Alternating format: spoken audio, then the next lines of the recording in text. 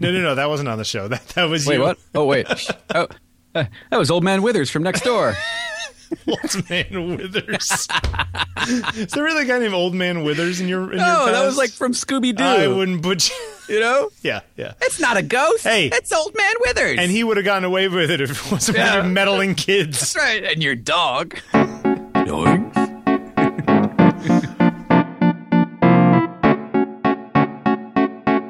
Happy effing Tuesday, Bill. That's a way to start. Yeah. We're in a mood. We're all adults here. Wheeze in a mood. So yeah, happy Tuesday, kids. It is 9:24 on the East Coast on the 24th of Tuesday of November. 24th of Tuesday. I know. One too many Scooby snacks. Take two. Yeah. Bring it around again. It's on Taking Pictures, episode 187, which is fitting because we're killing it. Wow. Jeffrey Sidoris, Bill Wadman. We got some things to talk about today. We do. Lots of stuff to talk about. It's starting to get cold. I'm so excited. But yet, when you go outside, is this, Yeah. I mean, I know you've been places where it's cold, whatever it is, but is this the first place you've lived where you walked outside and you're like, yeah, it's pretty cold. It's getting cold. yes. Yeah. Yeah. Can you run in this kind of cold? I go to the gym and run. Okay. I don't like running. It gets to a point where it's a little painful. Like it burns in your throat. A little bit, yeah. For me, yeah. I mean, because I'm not a hardcore runner. I'm sure there are a lot of people that are Yeah, going. but you see people out there like in negative 10-degree weather, like jogging. Yeah, you won't see me out there. So Yeah. that's the thing. I'd rather go do the elliptical. And I ran when I ran a couple weeks or so ago. I did something to my knee, so I've been on the elliptical ever since, just trying to let it kind of work itself out. Okay. Yeah. I don't find the elliptical satisfying at all. It's not as satisfying as running, but I don't find running as satisfying as biking, but it's too cold to bike, so Oh, interesting. Okay. I don't like biking in the cold. I don't like doing anything in the cold. Well, this is going to be an interesting next 3 months for you. Well, but I've got some gloves. Yeah, you got your gloves coming. Boots. I got coats. You're going to look like the Michelin Man when you're done. That's right. I'm telling you, seriously, you're the guy in the comedy who like goes over the top, you know? The guy from Florida who like, goes up to South Carolina and is just like, we need to get a 4x4. Right, I got 42 chains on pairs the of tires. gloves. Yeah. Hey, that's another serious question. Well, you don't drive, so you don't know. Do you need chains here? No, you guys do the chains? No. No. Get good all-weather tires, you're fine. If it's bad enough that there's so much snow that your Honda Fit can't get around, front-wheel drive car can't get around, you probably shouldn't be driving. In which case, everything's going to be closed and you can just stay at home anyway. Yay! People who need chains are people who absolutely need to get somewhere when it's really bad and they'd be sliding around because they have some rear-wheel drive truck or, you know what I mean? Well, I mean, the worst case, I can walk the 500 feet to the bus stop and take the bus to the train station, take the train. Exactly. And that is right there, my friend, is the beauty of public transit. Yeah. But yeah, you're fine. All right, so who are we? What are we doing? We already said that. On did Taking you already? Pictures, Jeffrey, Bill. Oh, I forgot They that know part. us. They know us. Hey, let's start out and say if you dig the show, and we hope that you do, spread it around. Tell your friends about it. Yeah. Let's grow the show. I want to see double the numbers this week. Double the numbers, right? Because if everyone tells somebody else to listen to it, then that's twice kind as of many. cool. Yeah. And we think we've got something a little different here. I love the. Did you see some guys just like? I think it actually might be John Somerville, who we'll talk about later. Said, I found the show a couple months ago. I've now caught up with all 186 episodes. Right. Which means he's listening to like 2 a day. Right. That's commitment. He listens to us more than our friends do. Like or more than like the people we live with do. Okay. Good stuff. Welcome, John. Hey, I was thinking about something. Yeah. That I I've gotten a few emails since the last show, and I don't know why they haven't come to both of us, but whatever. Asking about Instagram and why and how what do I feel about Instagram? How do I use Instagram? And I spent a little time thinking about it and going through the people that I follow or that I spend more time looking at their work, going back, even looking at previous work. And I think, and I wanted to get your thoughts on this. Yep. I don't use Instagram both as a contributor and as a consumer, as a place to go for incredible singular pictures. Okay. I think Instagram is where you go to find interesting points of view or compelling bodies of work rather than single images. Okay, I can come down on that. I can agree with that. You know, I go back and I look at the people that I'm following with any degree of interest. Right. And I find that I look forward to seeing how they see the world or how they're progressing through a particular project. And I think for me, that's the value of Instagram. Not that one, amazing picture, but an arc, if you will. Yeah, I can see that. I mean, they always say that Instagram is as much about consistency as it is anything else, right? Mm-hmm. Whether your consistency is good work or, honestly, if you shot pictures of dumpsters all day long and put them on, whether they were really great or whether they weren't, as long as they were all the same, that consistency is sort of a body of something that people like to sign up for. You know what I'm saying? But I think we both know they'd be really good. I'm sure they'd be fantastic, yeah. They'd be all kinds of colors. Best damn dumpsters you've ever seen. There'd be trash in some of them, trash not in some of them. Right. That's the thing, right? But gotta mix it up. But I think it's the consistency. It's like where people love some. A friend of mine has like 15,000 followers for pictures of her dog. That kind of stuff. And they're nice pictures of her dog, and her dog's super cute. But they're pictures of her dog. Right. But so people like the idea that they can always go there and see pictures of the dog. Yeah. So I think that's a lot to it. Yeah. In fact, I've decided to start using Instagram more as my more serious work and less of my more just walking around snapping pictures of stuff. Just because the stuff I walk around and snap pictures of, I don't really care that much. So I just sort of. So, now, will you take down what's already there? Are you going to start a new name, or I'll just move forward from here? Move forward from here. Yeah. Mm-hmm, mm-hmm. So I've put up like 4 or 5 things since I got back from the trip, just because I put so much up while I was on the trip. That right. kind of thing. But yeah, so what if people say? Have you written them back and said this, or have you just I'm in the process of writing people back, and it's kind of a batch. I also think that this is one guy's opinion or 2 guys' opinion. That it's all of these things are just a vehicle for whatever you want them to be, and people use them for all kinds of things. Sure, you could discuss like what are the most successful as far as viewership, what are the most successful as far as artistic stuff in our opinion.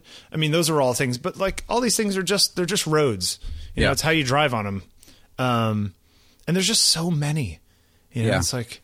So many, I don't get involved in Snapchat. Maybe I should, but that just seems like a whole other thing, Are people still doing Vine, or did Snapchat take over Vine and now Vine's sucking it? Like, how does that all work? I'm not sure. I have people that I know that use. I tried Beam the other day, Casey Neistat's app. Okay.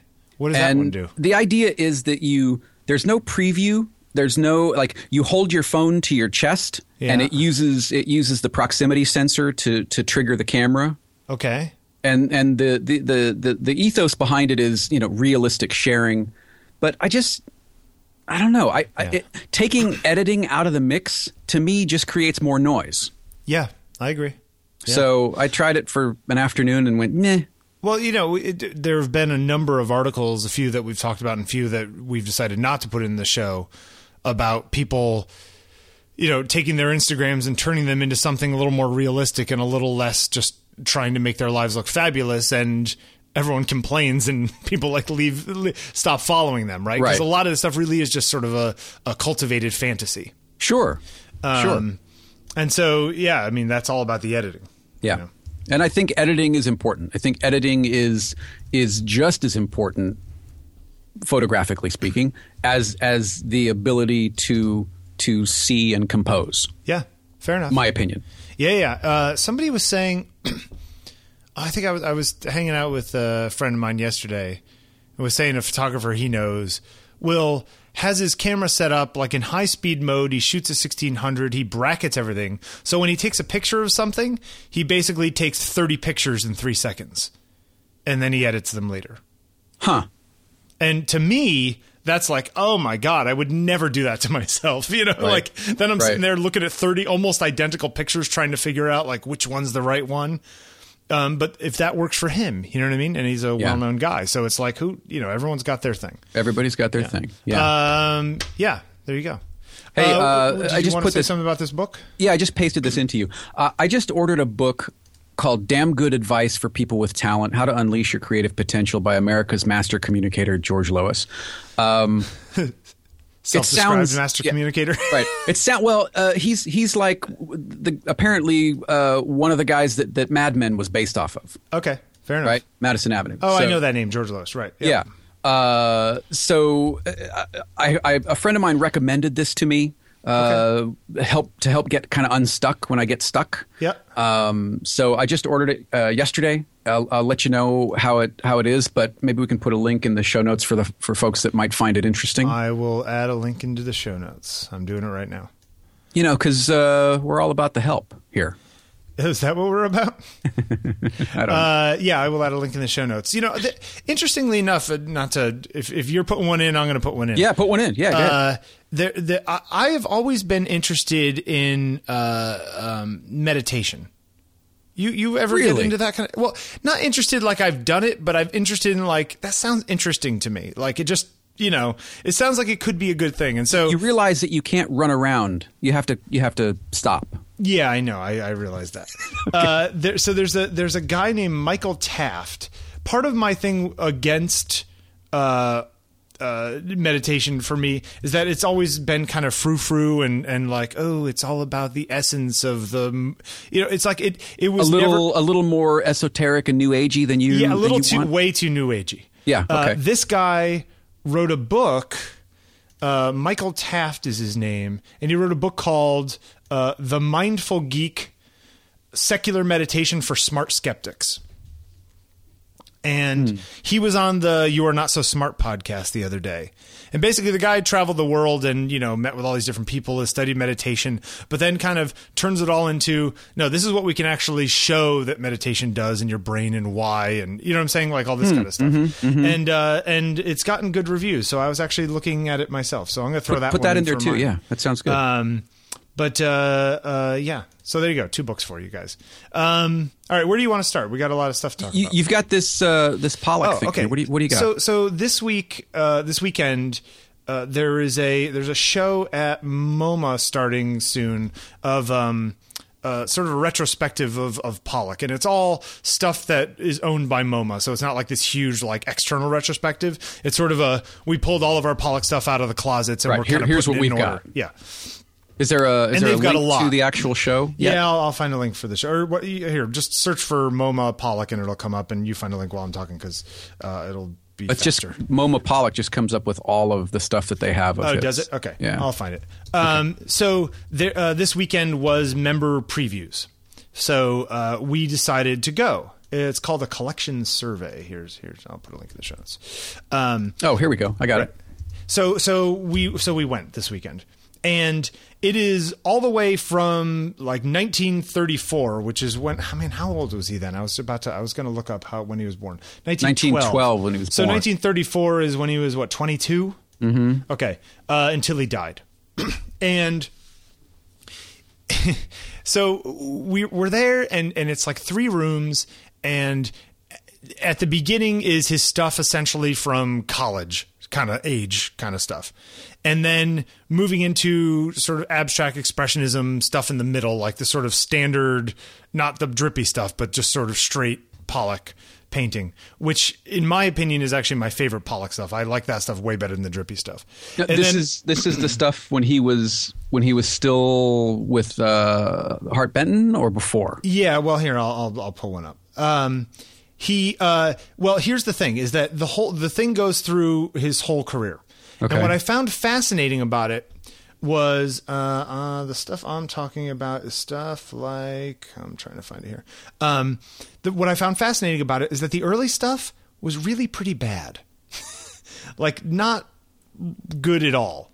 And I was looking at it and I was thinking to myself, this is so nice to see work from a quote unquote master. Here, I'm putting a link to like one of the ones I like from the middle period.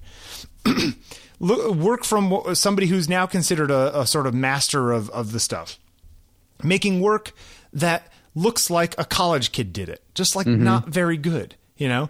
And it's nice to think that there are people that for a lot of people it didn't start out as this grand vision that they struggled at first. Here I'm going to send you a link. Here's one of the early things that I'm kind of talking about. Put these in the show notes I will too, put please. in the show notes. So you look at that and you go, yeah, that's really not very good, right? You would never think it was Jackson Pollock, right? Because he was somewhere in his artistic place, and then something shifted and he went in another direction, right? And then maybe he stayed in that direction for 4 or 5 years. And then he found the abstract expressionism. And then 5 or 6 years went by and he tried to find something new and he figured out the drip stuff, you know? Right. And I liked the idea that it's so rare that you actually get to see not just a retrospective of an artist, here's his 50 best works all in one room, but a retrospective of an artist, here's from the beginning of his artistic career until the end, and you can actually see the progression because it's all in order. Here's where he's trying to figure things out. Yeah. And oftentimes failing. You know what I mean? Or you look at it now and you go, yeah, there's nothing special about that. Right. You know? And I liked that because it shows that even the guy who changed the art world in 1950 or whatever it was, 46, he was struggling 5, 6, 7 years before that, and no one would have ever noticed him then. You know when I was at that principal gallery for the Jeremy Mann show, somebody asked him if he liked Pollock, and I thought his answer was fantastic and kind of sums up in at least similarly to how I feel. And he said, I don't like his work. I like why he did it. Okay. Yeah. I like how he got there. Yeah. But the actual work was just kind of a mess, especially the drip paintings. But he said, I like the journey that he was on, and I respect where he came from and where he went to. Yeah. Yeah. Yeah, just kind of breaking through that. Right, sure. And here I'm going to send you one more in the thing just so you see, like, this kind of stuff is on the wall. It's like, would you ever like that looks like something some kid did in his college dorm room. Like, that's not good. Not a fan. No. Yeah, right. And it's just, and this was 6 years before he was doing the stuff that made him famous. Right. You know? And it's just it's nice to see a progression, and you also see. I remember I was reading a Greg Bear book years ago called Darwin's Radio, and the idea of it was that evolution isn't always gradual. The idea in the book, and this is a sci-fi book, was that every once in a while changes happen in sort of our community DNA, that sort of certain people just leap forward, like in intelligence or abilities of, running or whatever the thing is, right? That like there's these sort of tectonic breaks within a community where there's the before and there's the after. And it's interesting to look into a lot of artists' lives. In fact, after we saw this, we went upstairs and we were in the big room with the Mademoiselle Picasso, right? Mm-hmm. And that's like 1907, like sort of the first real kind of Cubist painting, right? Is up on the wall, and right next to it, 1906, a year before, is a double nude of these two women, and it's very not ordinary because it's still obviously Picasso, but it's definitely like he hasn't made the leap yet. And there's an obvious like break where you can stick the chisel and you can hammer and you go, yes, this is where this started. Right. You know? Right. And even within one artist's life. And I think that that's true of all of us, you know, where you take one picture and it kind of like, even for me, years ago, I took that picture of Heather sitting in the back of my dad's car, right? In that, with in the Chevy. one light kind of coming through the back. Yeah. I dig that like, shot. Right. Thank you. And to me, that was like this delineation of, I can create these narrative things. And that led to the whole Dravels project because I took that picture in that car. So for me, that was one of those breaks. And it's just kind of neat because you don't know when they're going to come because you can't predict them, right? Right. But you can look back on it and go, here's the work before it, here's the work after it. Yes.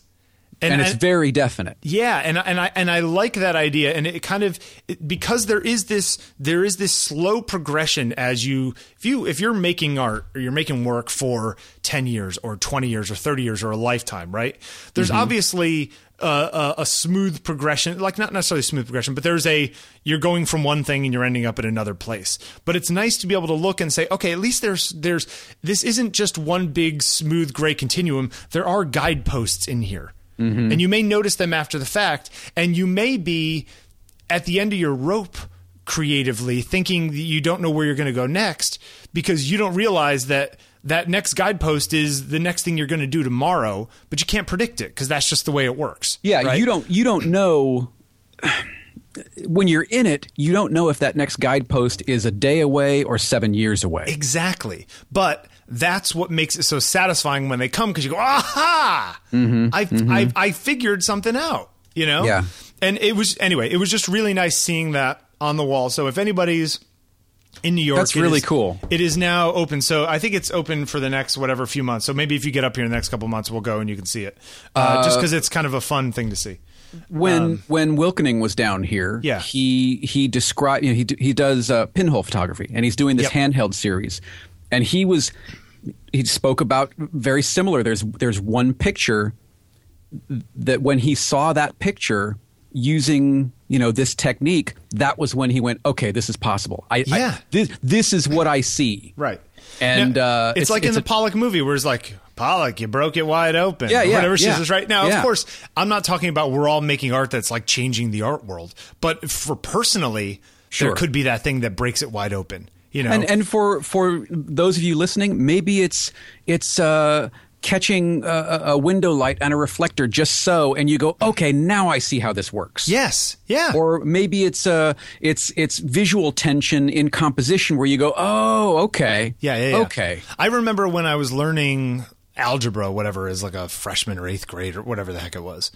And I remember I was sitting with a guy because it was like the first day, and I'm sitting there and I'm like looking at X and I'm like, wait, I don't. And then all of a sudden I go, oh, suddenly it like clicks, like it all just kind of comes into focus. And anyway, just something to put out there. And I just thought it was an interesting way of looking at progress because I think that we tend to think of progress as, okay, well, hopefully today is better than yesterday, and that's all I can ever hope for is that just these little tiny incremental things. But I think that there are leaps along the way, even in your personal stuff. Sure. In the way you look at it. Sure. And I think it's kind of a more optimistic way of looking at it. Just because it's like, okay, yeah, there is a future where things get a little more exciting. Anyway, I'll put a bunch of links in the show notes, including there's actually a really great page on MoMA's site, which I'll put in the show notes, Jeffrey, but I'll also show to you here, which is basically a big grid of pretty much all the work that they have of his. Oh, and you can look at the dates. I've seen that page. Yeah, you can look at the dates and see the stuff that he was doing at certain times, and it's kind of interesting.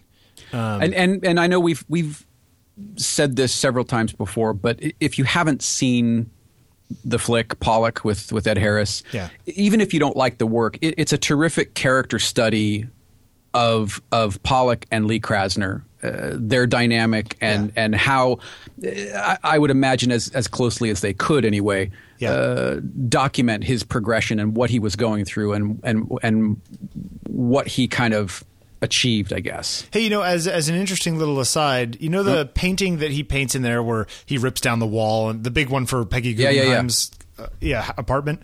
Yep. So that's currently in like Iowa City or something.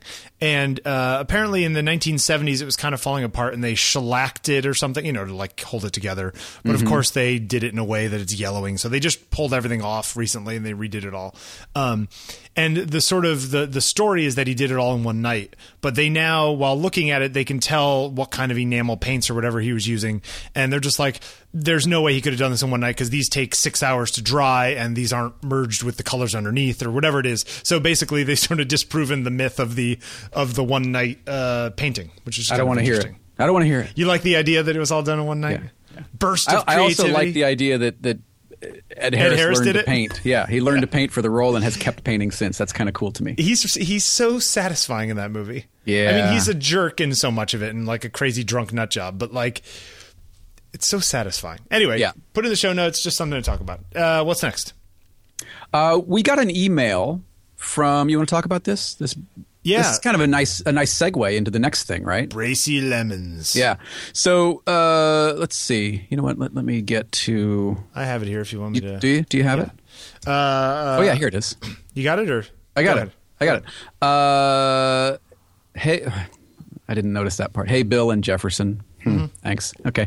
Hey, you know what? You allowed it. I did. I'm okay with it. You set it up. I'm okay with it. I'm Okay. okay with it.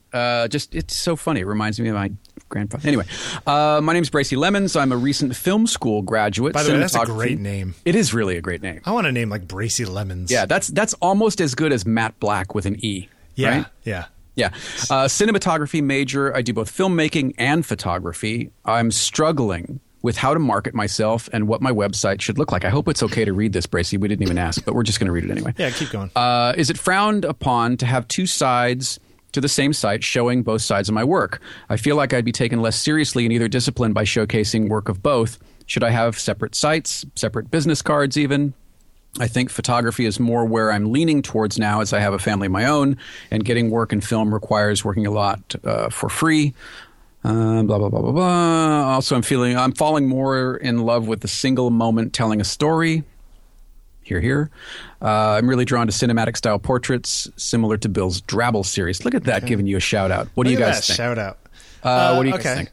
So, remember back in the day when people would do multiple things and there would be a splash page on their site with like split down the middle, Jeffrey, where it's like on one side it's like photography and on the other side it's like videography. Yeah. And Bracy, you chose one and you split. Yeah, do not do that. Don't do that. And for whatever reson, if you're considering a flash you remember intro, those, right? Yeah. Don't do a flash intro. Don't do that either.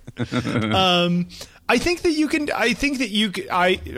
I would say yes. You can have, if you really want. Look, it might be that you were a cinematography major, but you like making stills now. If you're really not interested in doing filmmaking, then just do a site for photography and don't put up. Put up a thing advertising what it is you want to do. Now, if you want to actually do both, it's fine. Have both on it. There's most people nowadays. On like my own side, I even have my little short films. But there's a lot of people for whom it's all about like stills and motion and stuff, and people are looking for both of those things. Right. I pointed him to Philip Bloom, who I think is fantastic. Yeah. And so I don't think you can go wrong by doing both. Now, exactly. Go look at Keatley's site, go look at Bloom's site. Yep, sure. John Keatley, another one. As examples of people showing how to show both. But I don't think there's any problem with that. I think that people are looking for, not necessarily looking for a singular person who could do everything, but sort of, I think that people are people are impressed by someone who can do more than you're hiring them to do. Mm-hmm. Not that they look at you and go, oh, he's probably not a good stills guy because he also likes to do video. Right. I mean, you went to film school, you have a cinematography degree. Like, that's something, you know? If I can offer anything right off the bat. Yeah. This Wistia thing that you've got here, Bracy, dump that. Go build a Squarespace site or build a WordPress site or something, and unify what you do. Unity. Sorry. Yeah, unity. And again, I would look at, like Bill said, John Keatley or Philip Bloom. Yeah, and those are certainly not the only examples, but they are two examples of photographers / directors, DPs that are nailing both sides and doing it really, really well. I think it is perfectly reasonable to do both. And just because you don't want to deal with the being a PA breaking into the movie industry doesn't mean that you can't make films for other people or make films for yourself. Absolutely. So I think that part of the industry is changing in the sense that, look, if you want to go make films with Spielberg or J.J. Abrams, well, then you're going to have to suck it up and make sandwiches for 6 years. Right. But if you want to do little vignettes of the cobbler down the block and put that up, or some local business, this is a superb time in photography for doing just that. Exactly. So yes, not to belabor the point, but yes, there we go. Is that good? Yeah, I think it's good. So thank you, Bracy. If you've got issues, questions, comments, like Bracy Lemons with a terrific name, podcast it on takingpictures.com. If you don't have as good of a name, don't bother writing it. That's right. Don't make one up. Make one up. Or if it's French, Jeffrey will read it in a French accent. Hello, Bracy. Comment allez-vous, Bracy? Hello. All right, let's read for our sponsor today. Our sponsor today. Look at that. Look at that segue. Yep. Look at that. Hey, Bracy, if you want a new website, go to squarespace.com. Squarespace you can build a one-page thing for your video stuff, like a cover page. You could have a cover page with just a video thing right in the middle of just your reel. Squarespace is the easiest way to create a beautiful website, blog, or online store for you and your ideas. You guys know all this stuff. They're simple. They're powerful. It's beautiful. Squarespace has been there for years. They're going to be there when you need them. They offer 24/7 support via live chat and email, which I will tell an anecdote right now because I was on the live chat with them yesterday. Friend of the show, Randy Duchesne, has a Squarespace 5 blog that we were trying to convert into a Squarespace 7 one just because it's been there for a few years. Yep. And it was throwing us an error that and then the guy came on and I was chatting with him and he's like, oh, it's giving me the same error. He's just like, I'm going to send it up to the higher ups. We'll get back to you within 24 hours with an email. Like they're like on it, and the guy wasn't just like, sir, have you turned your computer on? It wasn't one of those. It off and on again? Exactly. Right. All IT crowd. He listened to me, right? Like when I was telling him what was wrong. Right. So it's really great, fantastic. They start at just $8 a month, and you get a free domain if you buy Squarespace for a year. So go buy Bracy Lemons and do it before everyone else on this show goes and buys that domain.com. And you'll get that domain free if you just buy your Squarespace thing for $8 a month, which is what 8 times 12 $96 a year. Is that what that works out to be? Yeah, I guess you're right. But yeah, but it's worth it, and you save your $15 on your domain. Right. Every site made with Squarespace is automatically going to be responsive, so your website scales to look great on any device. It's got built-in e-commerce, so every website comes with a free online store. And they got this cover pages feature, which is great, which that we were just talking about, which allows you to set up a beautiful one-page online presence in just minutes. You can have that up and going in minutes and then work on your site behind the scenes, and you don't have to put up one of those animated GIFs of like a shovel, like shoveling stuff with like lights on a little caution thing. You know coming what I'm talking soon? about? Like, is that what you're like a little coming soon like a construction page? Yeah, remember those? Yeah, I do. This page is under construction. Right. Please check back soon. Right. And, I saw a couple of those recently for like real people. Like real people sites, and I was like, really? How long is it? That's just bad. So go get started with a free trial. You don't need any credit card it would take you longer to build the animated GIF for the construction page than it would to lay out the site in Squarespace. Yes, that's true. That's the thing. That's entirely true. If you've got all your assets together, it's going to take you longer to build that silly GIF than it would. Yeah. So go try out a 14-day free trial. You don't need a credit card to get started. You just go there, you put in an email address, you put in a password that you want to use for Squarespace, and boom, it sets up a site and you're like up and running. And then if at the end of 14 days you want to keep it, then you give them your credit card number. Start building your website today. When you sign up for Squarespace, please be sure to use the offer code PICTURES. I'm sorry. No, it's actually not pictures. It's OTP. It's OTP. Use your offer code OTP to get 10% off. Don't use pictures. No, use OTP. Be sure to use the offer code OTP to get 10% off and show your support for On Taking Pictures. So be sure to use the offer code TWIP. So thank you so much to Squarespace for the continued support of 5x5 and not taking pictures. Squarespace.com/OTP. Squarespace, build it beautiful. We thank you very much for their support. I had a brain fart. What do you want from me? I don't know. It happens to the best of us. It is true. It is true. All right. So did you see this article? I did see this article. So apparently Reuters is not letting photographers send in RAW files anymore. Right. Reuters has implemented we don't want RAW files. A ban on RAW. Yeah. And they don't want you to make a JPEG from the Actually, RAW. it's not.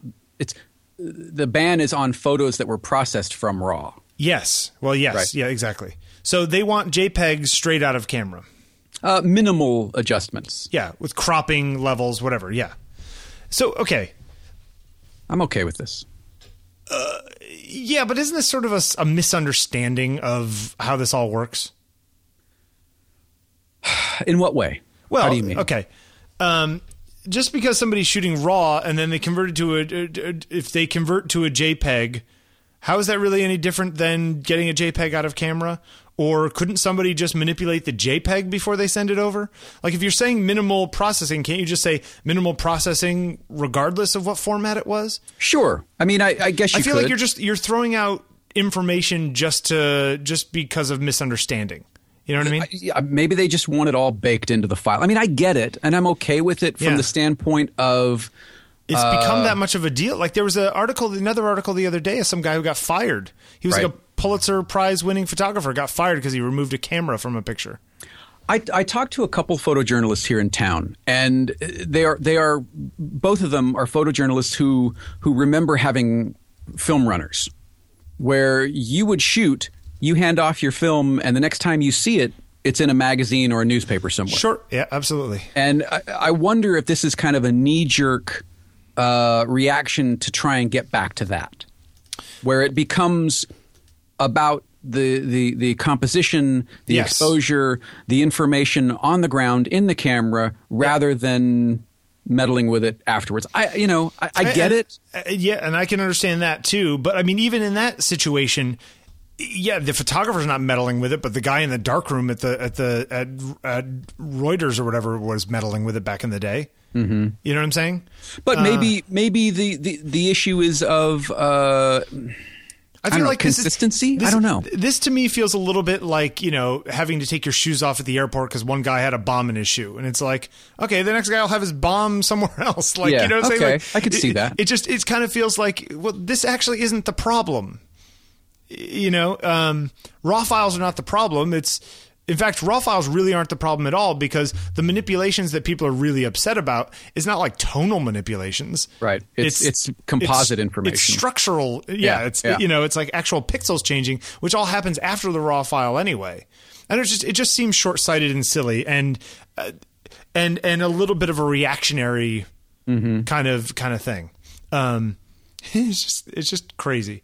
Yeah. It's. I mean, like I said, I get it. Yeah. And if it, it's a hard line for me because if it removes or not even removes, if it lessens the amount of sort of post-capture manipulation, which seems to be an increasing problem in some areas of photojournalism. Yep. Then maybe they're onto something. My thought is they're trying this to see what, if anything, happens. Yeah. And by what, if anything, I mean backlash from photographers themselves, other agencies. Who knows? I would imagine there will be revision to this somehow. Yeah, don't send file that were processed from raw or CR2 files, which is just, I don't know, it feels really stupid. Like this is the same kind of thing where somebody asks for a 300 DPI photo and you send them a big giant, 8,000 pixel thing, but you had it at 270 because that's what Lightroom defaulted to when it exported, or whatever it is. And they're like, this isn't high enough res. It's not 300 DPI. It's like, it's 8,000 pixels wide. Like, you have no idea what high res means if you don't think this is high res. Like it's sort of like fundamental misunderstanding of the technology. But maybe that's what it takes for the bean counters to be happy. I don't know, it's just interesting. Anyway, just yeah, thought I'd bring it up. I don't know if it's the bean counters, but I'm curious to see where this goes. So Yeah. we'll kind of keep an eye on this and see where it goes. Also, I put in this article, and I wondered how you feel about this because you actually own an iPad. I do. This guy, Brad Colbow, wrote an article, Dear Adobe, your iPad apps are a mess. And he put it up on Medium, and I found it somewhere else. Basically, he's saying, you have there's an app for publishing stories, Adobe Slate. There's an app for creating color palettes, Adobe Color. There's an app for signing documents, eSign Manager. There's an app for making custom brushes, Brush CC. There's another app for signing documents called Adobe Fill and Sign. And it's like, these are all basically Adobe seems to have like chopped up all of their technology into little tiny bite-sized pieces, and there's one of those for everything. And then even for photo editing, there's Adobe Photoshop Fix, there's Adobe Photoshop Mix, and then there's Adobe Photoshop Express. It's like, well, what are you doing here? Like, do you use all these things on No. do you use any of these things? No. Have you tried any of them? Yes. Are they not good, or I guess my question is, he even says to manage photos, you have Adobe Revel, Lifecycle Mobile, and then Lightroom for mobile, like 3 different things. Mm-hmm. It seems like they've got 12 teams working on the same stuff, and they're all like putting out what they're putting out, I don't use, I use 3 apps for photo processing on my iPad. Okay. What 3 apps are those, just so I know? Photograph with an F. Okay. Snapseed and Enlight. Okay. I don't think I have any of those installed. Yeah. Visco I use on my iPhone, but no, I don't. I guess the question is, do people want Photoshop for iPad? Well, before the iPad Pro came out, I would probably have said no. Yeah. But with the iPad Pro and the addition of Pencil, it's an expensive solution, but yeah, it's like having it's potentially like having a Cintiq that also runs other apps.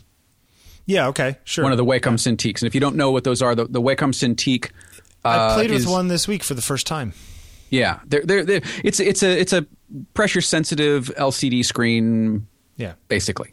It's funny. It's like actually, they're really big. Yeah, they are. They're like thick. It feels and like there's a had no disconnect competition from the tip.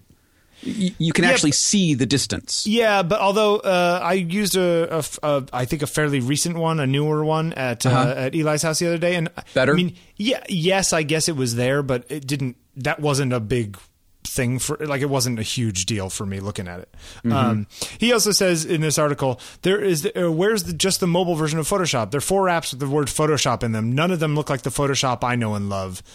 Each one does a couple of things. So the question is Adobe just kind of shooting themselves in the foot by using all these names that we know and love, attaching them to things that aren't really related? Like, it always drove me crazy when they changed it from Lightroom to Photoshop Lightroom. Mm-hmm. It's like, wasn't it okay just being Lightroom? Because now when I type Command Space and start searching for Photoshop, now I have to figure out which one of those things that comes up is the one I'm looking for. Sure. As opposed to just typing Lightroom, or whatever. You know what I'm saying? Yeah. I don't use any of these things, and I think I kind of agree that Adobe is just sort of like out there experimenting. But the whole app way of doing things, where you're just doing everything in little tiny bite-sized pieces. I go to this app to make this one change, and then I save it, and I go to this app to make this other change. It feels like a step backwards, not a step forwards to me. Right. I can see that. I can see that. So anyway, put in this show notes. Let us know what you guys think. Podcast.takingpictures.com. They all seem like they are just. I mean, correct me if I'm wrong, but all of these apps are now free. Are they not? Yeah, I think that most, if not all of them are. Yeah, but to my knowledge, they require or get the most out of them. You need a Creative Cloud subscription, and I think that's kind of what they're angling for. So is it just? Are these just sort of lost leaders to drive you back to the cloud? Well, and somebody says here, they said poll quotes, these iPad apps don't feel professional. They feel like big experiments. We don't need you to be Instagram. We need you to be Adobe. I kind of like that. There's something to that, right? Yeah. But I wondered, there was all that talk where people said the problem with the iPad Pro is that if you want these very high-end specialized apps, we can't sell them for $20 and actually be able to make them. Right. So now this is interesting. This is again from the article. Most creative professionals look to your tools to help them improve their efficiency, to speed them up. And this is to the point about experiments. Yep. Experimentation slows you down, makes you reflect, rethink your way of doing things. Maybe that's the point. Maybe that's what you're going for. Maybe there are people at Adobe challenging the way we work because they want their apps to shake up how art is made, not just provide another platform on which to make it. Now that's an interesting angle. That is an interesting thing. The problem is that for a lot of people, these are very basic tools. Mm-hmm.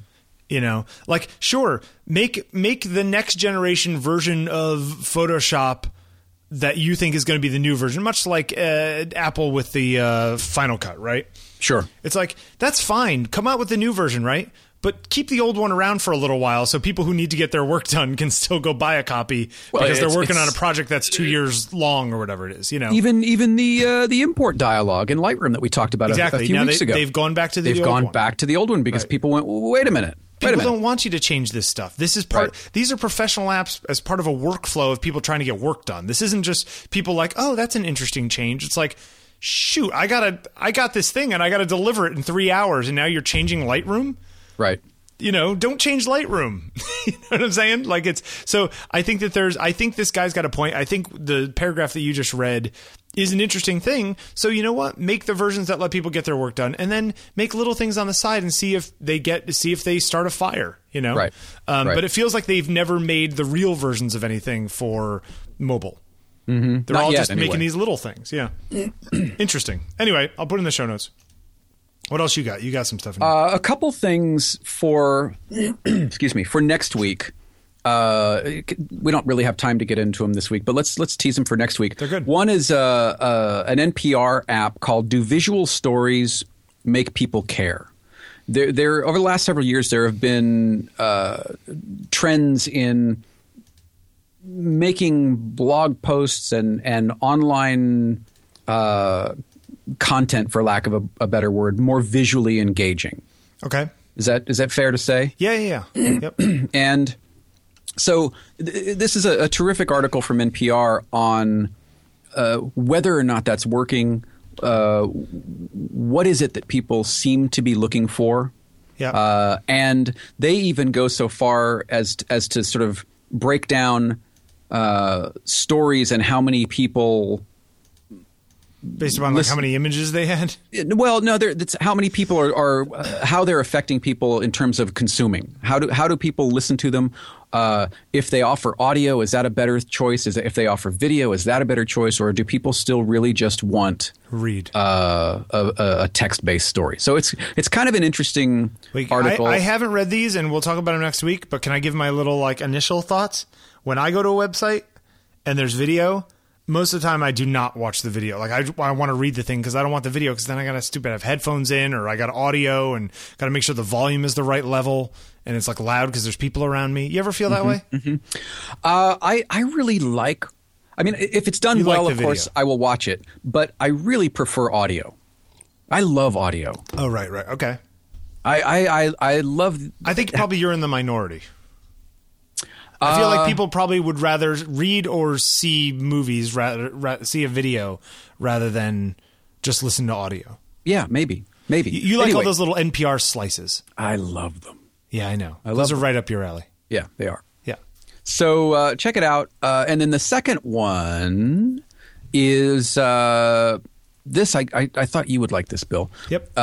From The Guardian. It's called The 7 Ages of an Artist. And the subtitle here is whether artists hit their stride right after college or make their best work in their final years, the creative career seldom has a conventional trajectory. We asked 7 leading artists aged 24 to 80 what they have learned from a life in art. This, I think, is an interesting discussion for next week. Absolutely. That's a good one. Okay, so we'll put the link in the show notes if you can do that. And I will, they are both in the show notes, and I will we'll grab these and we'll copy them up top. See what you guys think. All right. Good. Boom for next week. Yeah.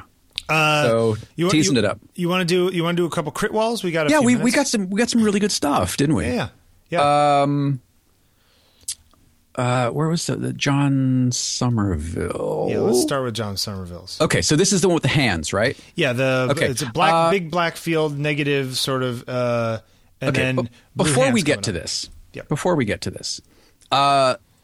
wait, you think John needs to sleep before we give this to him because he has listened to 600 hours of us? Yeah, talking. right.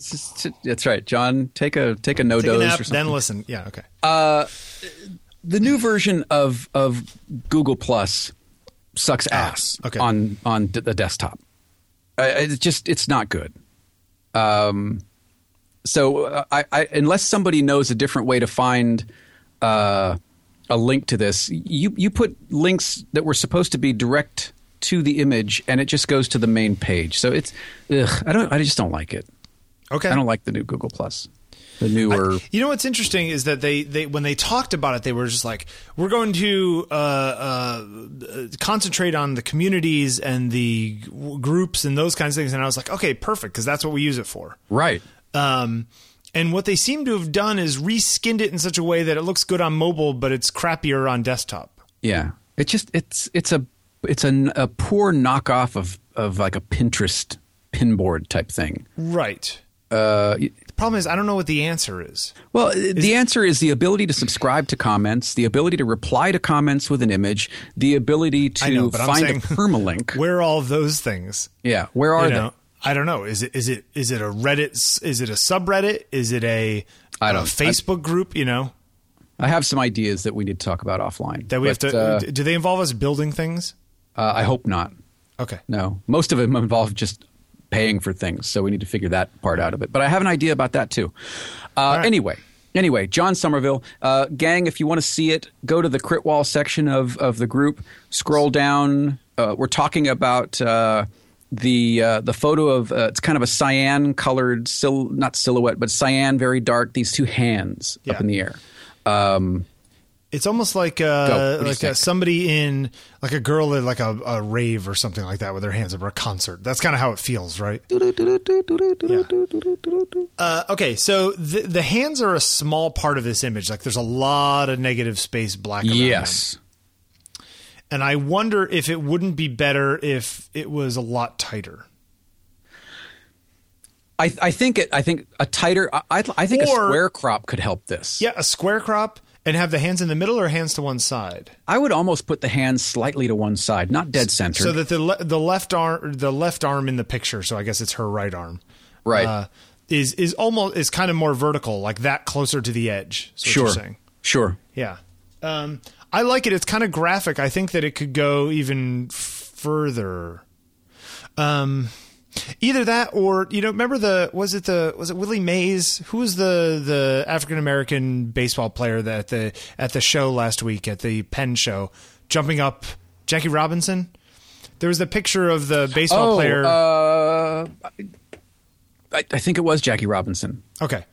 So you remember how he was a very small part of the print, maybe a 16th of the print? Right.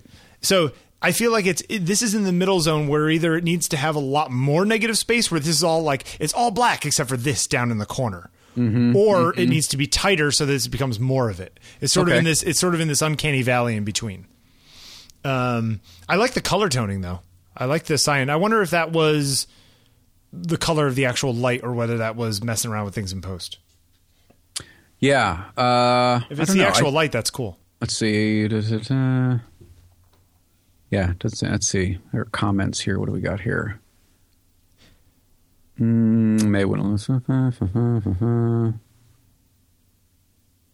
Probably work better in a series, he writes in one of the comments. Maybe there should be more of an emphasis on the subject. Yeah. If I take more in the same vein, I'll be sure to post some. God, you guys, the comments are terrific. Yeah, everybody's welcoming. That's great. Anyway. I mean, yeah, it's like if you pan down, showed a little bit more. It'd be kind of cool, actually, if you were going to get a little more artsy about it. Do some where the arms are up and then go further down so you see more of the upper arm, but then remove the head in post. So it's sort of like long arms that are sort of disembodied.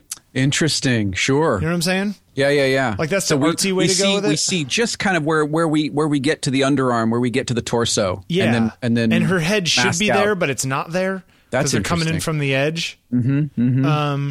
I don't know, just as like a mess around kind of thing. And if you did a series of those and had them more tightly cropped and then did big prints, that'd be cool. Yeah. Anyway, it's good. You got anything else to say? Nope. I think they're good. All right. What's the other one that we were going to talk about? Ian Logan. Ian put 2 up.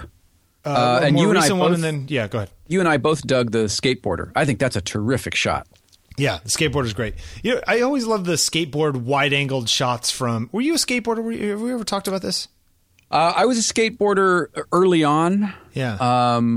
But then I moved on to other stuff. I went to a Creative Mornings talk on Friday. And it was this guy named Mac Primo. His name is.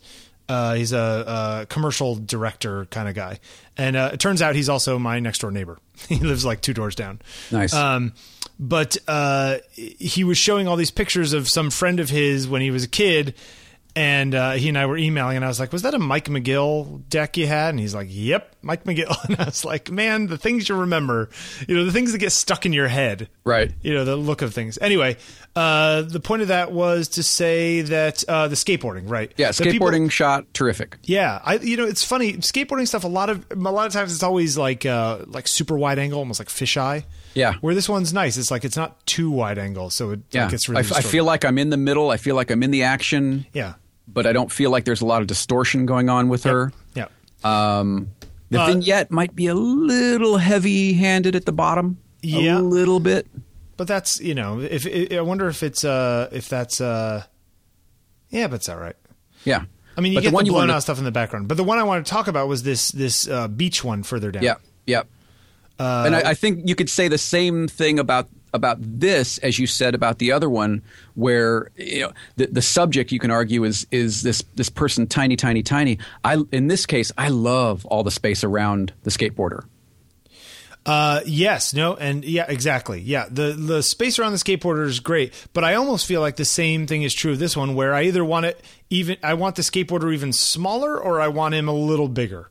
Mm-hmm. Like I want to crop in 20%. And have it be so that maybe the tree is sort of an inch from the edge kind of thing. Sure. And then maybe so the tree is in the upper left hand corner, the person's in the lower right hand corner. Yeah. And then I could even go pano to see a little bit more of the path back where he came from. Right. Yes. And less of the stuff at the bottom and less of the sky at the top. Mm-hmm. These, by the way, are all just our opinions. Is that a doghouse? What? Oh no, it's a bench. Oh, yes. Concrete bench. Where is this? I don't know. I wonder where that is. Near the water. I also feel like, man, I wonder how he got up that high. I wonder if you were able to get up another couple stories so you could see the path wrap all the way around the tree. Oh, yeah. Because you got up high enough that, and then it would be a little more Gursky-esque, which is kind of cool. Right. But I mean, this is a cool shot. Definitely a cool location. It's a good place to get that nice curve. I like your suggestion about. I'm not really wild about the shadow bottom left. Yeah, that draws my eye down there. I'd like to see that just kind of clean sand. Yeah, and I wonder if if there's something to do with the toning too. I don't mind the toning. I like it. Yeah, I like it, but I wonder if you could do something funky with it, and it would bring it up. It kind of reminds me of who's the guy we talked about last week or the week before, the pastel color guy. Oh, Ben Thomas. Ben Thomas. Like, I feel like that kind of look would be kind of cool here too. Mm-hmm. Anyway, so very good job, stuff. Ian. If you want to post stuff, what do they do? They go to the On Taking Pictures Google Plus group and join if you haven't joined already. We have just under 1,600 members right now. And there's a crit wall section. Put your pictures up in crit wall, and maybe when we have a little time in the show, we'll grab yours and talk about it. But in the meantime, you will almost certainly get comments from the Peanut Gallery, which will all be very useful. Yeah, the feedback is terrific. Yeah. What was it last week? Morning routine. Good stuff from sleepers to commuters to coffee drinkers to shoppers. Ran the gamut. I loved seeing what you guys do in the morning. Loved seeing it. I liked Matheson's was great. I mean, a lot of them were great, but I thought who? Matheson. Yeah. Who? Overachiever. Where is it? Yeah. Oh yeah. The one that, you know what the problem with Matheson's is? He's just like brown nosing Jeffrey. He's just like, here I am with this nice clean desk, and then I have coffee, and then I sit down with a notebook and I describe all the wonderful things I'm going to do today. Right. All the things I love. But it's lovely. It's very Christopher, I accept your love letter. pretty. Exactly. That totally is a love letter to him. To you. A lot of people, apparently, it's all about coffee for them. Yeah. I love David Lawrence. Love the light coming into the window where you can see the panes. That's cool. Yep. That's fun. And some of them are cute. Like Kate's one of her getting up in the morning, putting makeup on is kind of cool. Nice little I like that self-portrait. one. Yeah, I like that. Yeah. There's good stuff. So a lot of fun stuff. Man, yeah. What do you got for this week? You got a good one? So this week It's complicated, this one. It could be. I was thinking about we have talked about several times about the value that photographers find in revisiting places. Okay. Or revisiting subject matter or revisiting themes. So I thought about what if this week hashtag is twice, and now that can be the same subject from two different angles. That can be the same subject, different types of day. That can be, anything where you're revisiting one and again. What do you think about that? I think that's a good idea. Let's do it. So maybe it's shadows on something, how they appear morning versus evening. Maybe it's looking at something from above or below. But twice, hashtag twice. Have fun with that one. I think it's good. It's plus it's a fun hashtag. Yeah. Twice. I think that's good. So, the dumpster before the truck comes and get it, and then the dumpster after the truck comes to get it. Maybe. Yeah, sure. Me outside the dumpster, me inside I don't know. There's an article the other day talking about a local bakery who's closing up shop in New York because they can't cut it and whatever. And they're moving to Baltimore or something. And you just can't rise to the competition. I like the pun. It's good. Yeah, you like that? But one of the things that they said was that here in New York, sometimes when there's when they're doing street cleaning on one side of the street, people will just double park on the other side of the street. Oh, really? Yeah, it's like this weird thing out in Brooklyn here. Huh. And the people were complaining, the bakery, rightfully so, was complaining because they would put their trash out and it would be the day that people double parked on their side of the street. And the Department of the DEP or whoever picks up the trash couldn't get to the trash because of the double parking. Right. And they would give the bakery a fine for not being able to get to their trash. Sure, makes sense. It's like... What? Like that kind of bureaucratic stuff drives me nuts. Absolutely nuts. Anyway. They should quit loafing around.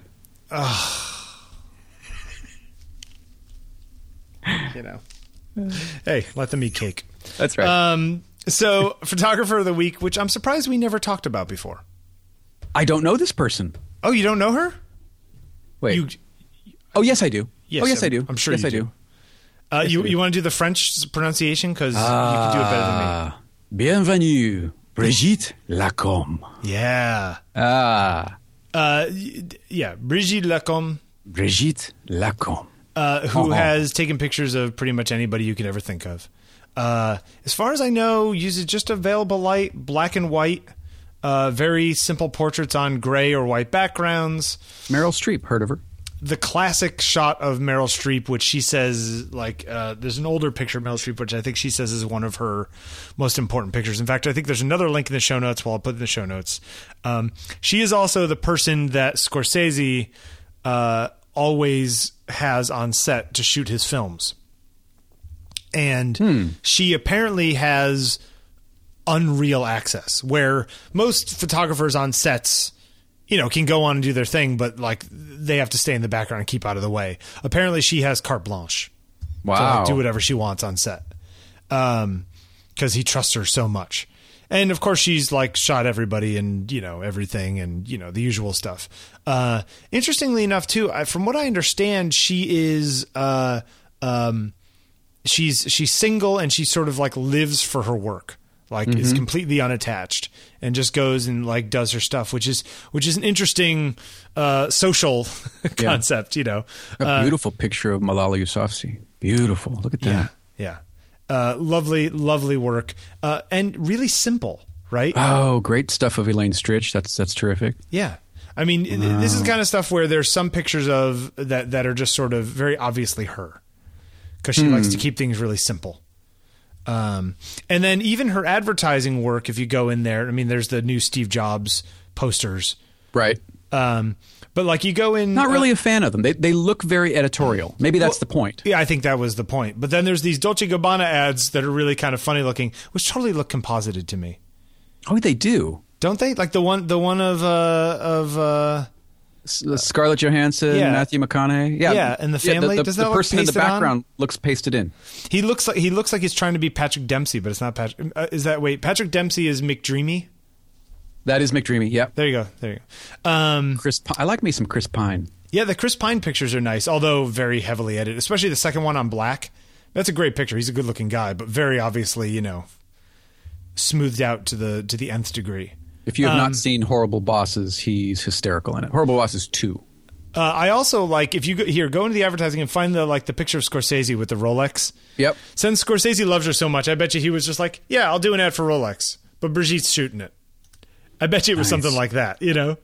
But I love these behind the scenes things of the shoot. Yeah, and there's also like these the Prada stuff. If you go, it's in the Prada section. Yep, got it. And go look at the photo essays of like their archives. Like they show like all the old books in the Prada archives and stuff, and them sewing and working on new clothes, which is kind of beautiful. Really black and white, and the guy holding like what's it called? The little knife. What's it called? What are they called? X-Acto knife kind of things. Oh, yeah. That's great. Oh, yeah, what a great flick of the wrist there. Oh, that's terrific. Yeah, I thought you'd like that. Oh, yeah. Anyway, so obviously, very simple. Like she shoots not a lot of gear, almost all natural light. I think she still shoots film. She's shooting black and white. You know what I mean? Yeah. For the most part. Not that it matters, but 35, medium format? I think 35. What do you think? Yeah? Yeah, I'm 99% sure 35. I mean, I'm sure she has shot other stuff before. But there's a video. I'm going to put a couple links in the show notes. There's her website. There's a short little Wikipedia. There's an article that she wrote, a little essay she wrote on Time's Lightbox thing in June about the picture she took of Meryl Streep, which she says is her most important photograph, which is kind of an interesting idea. She says that. Meryl doesn't say that. She says that. Yes. Yeah. Brigitte says that. And then there's a Charlie Rose. There's a little section of a Charlie Rose. There's another longer Charlie Rose interview with her. It's at the end of this thing, so you kind of have to get into it past the ads and then fast forward to the end. You'll find her. But she's very French and very fabulous. But I just thought somebody we haven't talked about. And, very cool. Somebody that Randy Duchesne brought up the other day that he was saying, I just love her work. And I was like, yeah, it's very sort of minimal in a way that I wonder if she started today, she'd be able to get a toehold. You know what I'm saying? You suppose not? I wonder, because there's nothing. I mean, I think her work is really lovely, but there's nothing about it that makes it go, oh, this is, something that stands out now. Okay. You know what I'm saying? Okay. I think she has this huge, I mean, there's a lot of photographers we've talked about who are like that, who got their starts at a time when you could make a name for yourself sort of in this minimalist stuff where this is not what the world is generally looking for in new photographers now, Maybe next week. Yep. Let's talk about the new aesthetic. What some of the aesthetics are now versus, say, 20 years ago, 30 years ago. Put it in the show notes. One of the things that I would love to get your thoughts on are the Taylor Wessing Prize this year. Okay. Sure. Okay. So just so you know what's coming here. I mean, don't go into it too far, but that's the winner. Yeah. And that's the show. It's funny because sometimes the stuff that they choose is lovely. That what was it, last year or 2 years ago? The jockey portrait? Yeah, that was lovely. Beautiful portrait. Yep. So we'll talk about it. Okay. Anything else? Brigitte Lacombe. Brigitte Lacombe. I have a big book of hers that is J'adore. really nice too. There's a fancy book of hers that I'll see if I can find the link to. You got anything else before we wrap up? I think that's it. Podcast at ontakingpictures.com. Bill tweets at Bill Wadman. And hey, okay, now have you? I'm at Jeffrey Sidoris, ERY, by the way. Have you started this new direction on Instagram? And if not, when can we start seeing that? When will that happen? I mean, I started in the sense that I've been putting up stuff that I was more serious about the past few times. But you know what? I'm going to make a suggestion to you. Yeah. May I make a suggestion to you? Sure. It has been, when was Drabbles? 07, 5 08? years ago? 09. 09. Okay. Would you maybe consider maybe once weekly or maybe those up. bi-weekly, put a Drabble up every now and again? Yeah, I could do that. I actually was thinking about that because I know Craig does that a lot where it's stuff that people haven't seen because it's so old. Yeah. And maybe even you could even hashtag it like, repost or maybe on a Throwback Thursday or something and tag it Throwback Thursday. Yeah, that's a good idea. Because you did some great work during that series. And I think a lot of people haven't seen it. And there's a lot of stuff in my portfolio that is either sort of like kind of fell off the other side of the conveyor belt. Mm-hmm. That is still good work that no one's ever seen just because I got to go find it and pull out and go, oh, yeah, I like that picture. Right. I would like to see some of that from you. Yeah, maybe what I'll do is I'm going to start putting up, I'll put up one thing a day that's older than like 3 or 4 years. Well, you don't even have to do it every day. Yeah, but I mean, if I do it every day, then I know that I'm like doing it. I like things that are cycles like that. You're going to run out sooner. Yeah, I think I've got enough.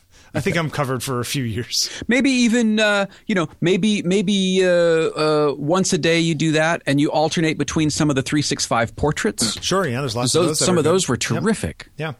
Yeah. All right, well, I will do that. That's a good idea. Right on.